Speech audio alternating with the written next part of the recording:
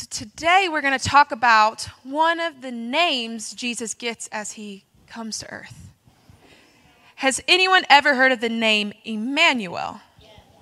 Yeah. Jalen, can you put that verse up from Matthew? So this is when, the angel came to Mary and said, you're going to have a baby. Yeah. And then the angel went to Joseph and said, hey, Mary's going to have a baby. And the angel is telling Joseph what this baby is going to be like.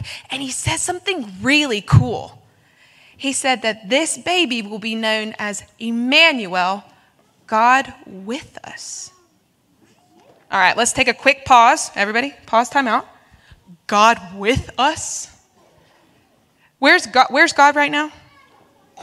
Trick question. Yeah, in heaven, right? Think about that. Think about how big God is. And there's like angels and lightning and thunder, and he's God, and he made everything, and he's just so big that even space can be held in his hand.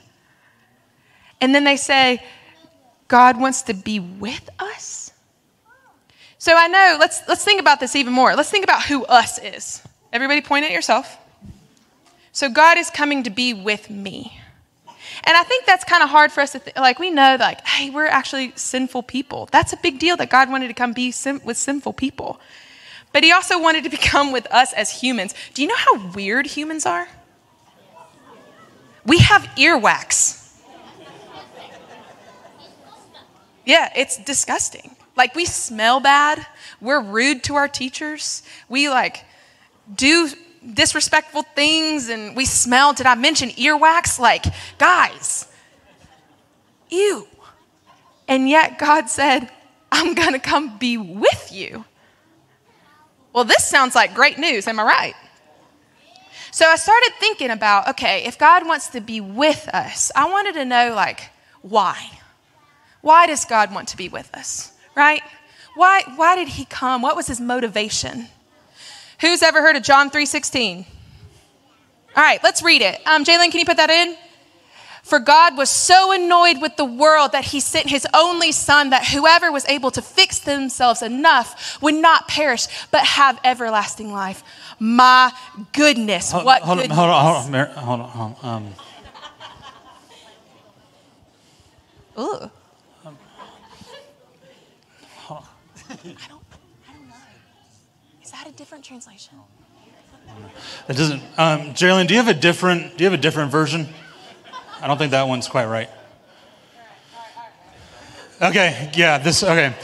All right. So John 3:16, as Miriam was already talking about, incredible. Let's put it on our shirts, jewelry, signs. This is if there's ever going to be a verse, this is the verse, right? For God was so good that he had no choice but to save us. But it wasn't because he liked us. Now here's... Hold on. Are we sure? Does that look weird to you, Reed? Honestly, that maybe one, it's a different that one translation. resonates with me. It resonates with you? Well, I like this other translation. You know how different translations speak to you. So Jalen, maybe it's the other translation that we were talking about. Oh yeah. For God was so disgusted and disappointed with the world that he sent his only son to clean up the mess and fix the people. That's still not. I do feel like it was the last one that we had. That's not it. Is it? I don't know. Is that it? What do you guys think it is? Oh, wait, you're saying, I haven't, hold on. Is there another translation, Jalen? Because these guys up here are saying something that I'm not expecting to hear. Oh, my goodness. For God so loved the world that he gave his one and only son, that whoever believes in him shall not perish, but have eternal life. You think that one's right? Is that it? Is that the right translation? You know what? I think that one's right, too. And I have a harder time believing that one than I do believing the other three we had up. I know it in my head. I know why he came. But then I probably also in my heart live my life as if, he just had to. Because he's God. And he wouldn't be good if he didn't do that for me. But what if he actually liked me? What if he liked me before I was ever born? What if, have you ever thought of this, kids? What if he liked you guys so much that he made you? Like, I like Matthew Tinsley so much, I'm going to go ahead and create him into the world so I can spend time with him here. It's an unbelievable thought. I mean, both of these thoughts, the thought of Emmanuel is unbelievable. God with us, are you kidding? Have you ever thought about the things that Jesus left to come here? Be born into a poor family? Even like Jesus' family line, the brokenness and the people that he came from. And so he left everything that's, like, imagine the most perfect thing you could ever think of. Eating cake every day. Jesus left eating cake every day, metaphorically, for us. Like, he left absolute perfection to come to be with a bunch of weirdos with earwax. It's unbelievable. But the next really unbelievable thing is that he came because he loved us so much.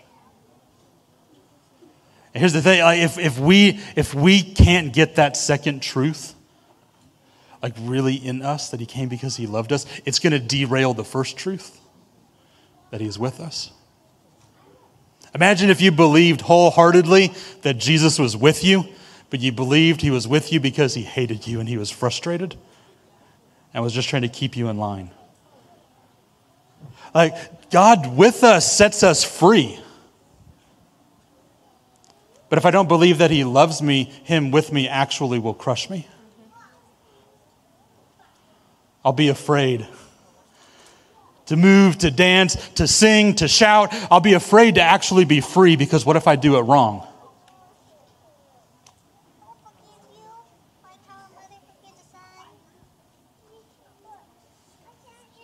Both of these truths will change your life. Also, if you don't grab onto these truths, that'll change your life too.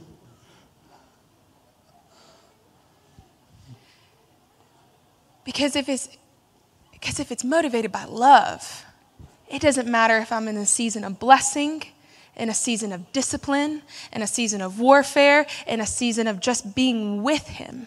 That it changes everything. If I believe that God, this is the one I struggle with the most. I've struggled a lot with believing that God's really annoyed with my existence.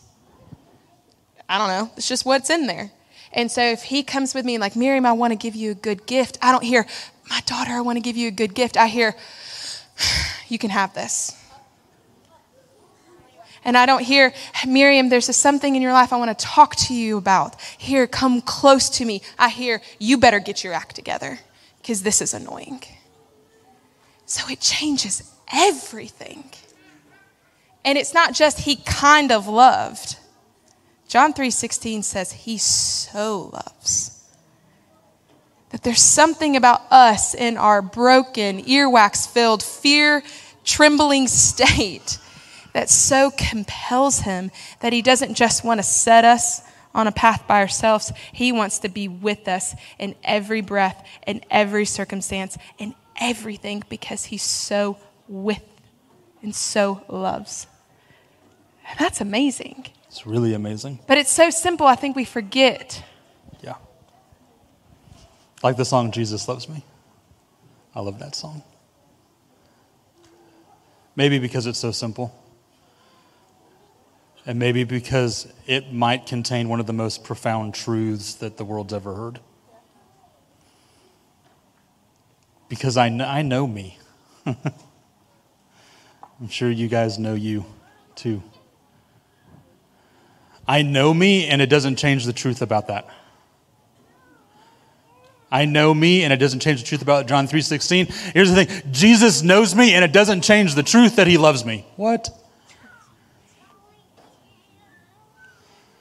No wonder they had to make up a word in the New Testament to describe the gospel. And probably even making up a word to describe something that was so good, we don't have a word to describe it, we still didn't come up with the word good enough. No wonder so much of the New Testament is Paul reminding people, no, let me take you back to just the truth of the gospel. No, you just get the truth of the gospel back. Like, just get these truths back in me. Jesus, what does it mean that you're with me? In good times and bad times. At the grocery store. The grocery store. In traffic. In the car line. Amen. The car line will quickly reveal the abundance or deficit of joy you carry in your life. Jesus is with me there. But he's not with me there just tolerating me. He's there loving me. Actually paving the way for freedom and joy, actual eternal life. And not just the eternal life that's the kind of life you get after earthly life ends, but the eternal life that's partnering with the very life that the Father lives. His life. And partnering with that life now. So we want to finish at our tables today. Talking about a couple of questions. So kids, I have a couple of questions I want you to ask your parents. They're like 2-part questions, each one. All right, here's the first question.